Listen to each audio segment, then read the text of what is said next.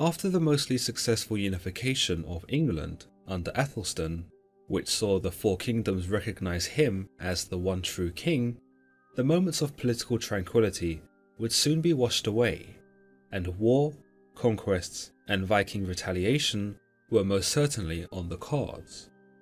With Athelstan's death in the year 939, the state of the kingdom was yet again thrown into turmoil, and while succession was a little less controversial this time around, the man filling the shoes of the previous king would most likely not be looking forward to it. This man was Edmund I, sometimes dubbed as Edmund the Elder, after his father Edward the Elder, or Edmund the Deed-Doer, in reference to his political efforts, including his revival of English monasteries, or Edward the Magnificent, in reference to his exploits on the battlefield. Before we get stuck in though, a quick message from today's sponsor, NordVPN. A VPN stands for a virtual private network, and is a service offered by NordVPN that will encrypt your internet activity and also protect your identity when you're online. With so much of our sensitive information now stored online, from bank details to home addresses, internet security is a must-have for any browser of the web. NordVPN will ensure that all of your internet usage is redirected through a specially configured remote server, which will see your IP address hidden and encrypt all the data you send and receive. This means that your data will be unreadable to any would-be hackers, so there's no need to worry about connecting to the Wi-Fi at the airport or at your local coffee shop. Because with NordVPN, your passwords, banking details, credit card numbers, and other private details will all be encrypted. Even if some super cyber hacker was able to intercept this data, they wouldn't be able to make sense of any of it. You'll also be protected against your own internet service provider, who has access to view everything that you do online. In fact, they may even sell this data onto advertisers, government agencies, and other third parties. With NordVPN, however, you can rest at ease knowing that your data is safe from prying eyes. As if that wasn't great enough, NordVPN can also make your IP address appear like you're somewhere else from around the world. With over 5,000 servers worldwide, NordVPN gives you the ability to manipulate your IP address to appear in a completely different country, which is great if you're in an area where content is region locked or restricted, or if you're away from home and can't access your favourite shows because of country specific restrictions.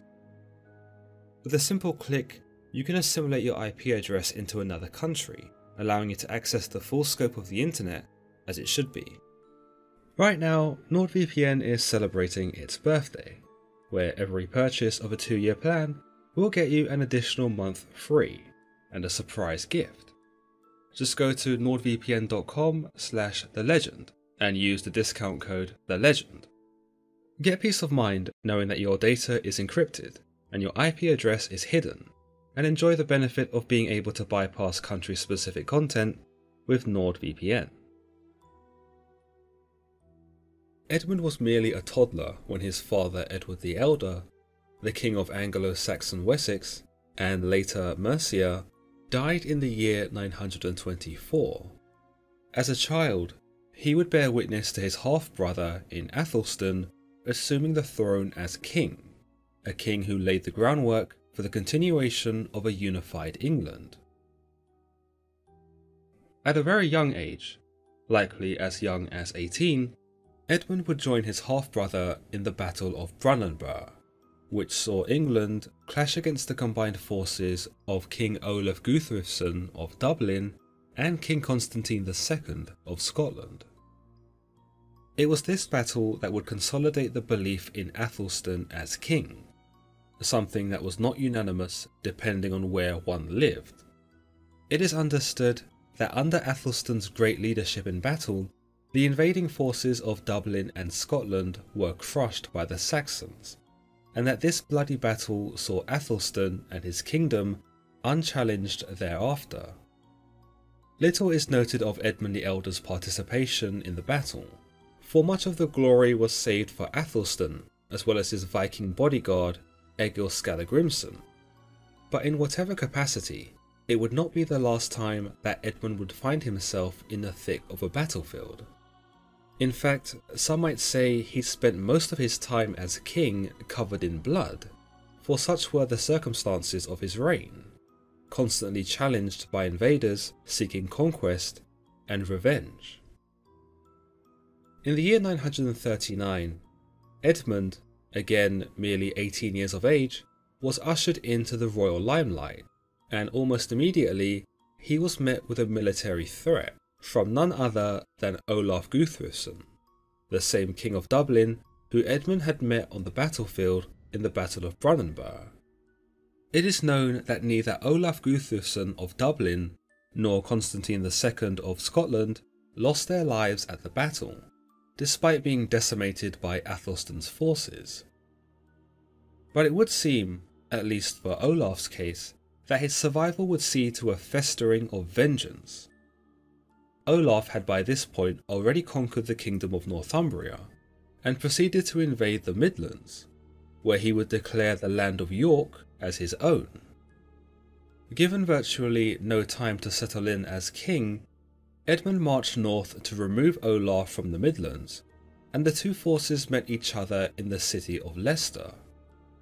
Little is known of the battle that took place here, but it is believed that Olaf fled after having not been prepared for the magnitude of Edmund's advance. Instead, a peace treaty was enacted on his behalf by the Archbishop of York, Wulfstan I, and the Archbishop of Canterbury, Oda, that which ceded a significant chunk of Northumbrian territory. But the loss did not seem to matter much to Olaf Guthrufsson, considering that in the same year he died, which would see Edmund proceed to reconquer Northumbria. By the year 945, Edmund took it upon himself to enter the region of Strathclyde, in what is now a southern Scottish and northern English region, and was able to conquer it. But he did not possess a firm enough grip to hold it for long, and would end up ceding the territory to Malcolm I of Scotland, in exchange for a treaty of mutual military support. It was this treaty that would establish some semblance of peace between England and Scotland, where a policy of safe travel through borders was established. One of his more notable political deeds was his restoration of Louis IV of France, his nephew. Louis IV was the son of Charles the Simple and Edmund's half-sister Eadgifu, and had resided at the court of Edmund before being crowned as the King of France in the year 936. But a decade later, in the year 945, Louis IV was captured by the Normans and sent to the Duke Hugh the Great, where he would be held in his custody. Lobbying to free his nephew, Edmund wrote several urgent letters to Hugh the Great, insisting for Louis to be released and restored as king, that which was eventually agreed to. Edmund was known for having married twice, firstly to Elgifu of Shaftesbury, who bore him a daughter and two sons, named Eadwig and Edgar, those who would come to inherit the throne themselves. After her death in the year 944, Elgifu was canonized by the church. 2 years later, in the year 946, Edmund married a second time to Athelfleed of Damerham, but they had no children, likely on the account of Edmund's unexpected demise in the same year. Indeed, his swift reign lasted only 6 years, and on an event day known as the Feast of St. Augustine, a festival celebrated by the Anglo-Saxons, he was murdered in an altercation with an outlaw named Leofa. Some accounts speak of Edmund being in a drunken state when the altercation transpired, and that he had recognised Leofa after having banished him from the kingdom a few years prior. Angered by Leofa's defiance of his banishment, Edmund confronted him, and a melee ensued, which would see Leofa fatally stabbing the young king. But according to the chronicler John of Worcester, Leofa had attacked Edmund's steward, and when Edmund had tried to intervene, he was impaled. The tale here frames Edmund's final deed as heroic, as opposed to a sloppy, drunken fight, where he dies to protect his servant, perhaps something of a metaphor for how far he was willing to go for those loyal to him. Other theories suggest that there was more to this fateful encounter, and that Edmund had been a victim of political assassination, implying that Leofa had been hired by someone to commit regicide. The fate of Leofa, meanwhile, remains cast in ambiguity, though it is suspected he was soon, if not instantly, cut down by Edmund's men. Edmund's sons Eadwig and Edgar were still at the time far too young to take the throne after their father's death, and so succession was passed on to Edmund's brother Eadred, he who would rule for a solid 10 years thereafter, and make it his mission to bring the region of Northumbria under complete English control.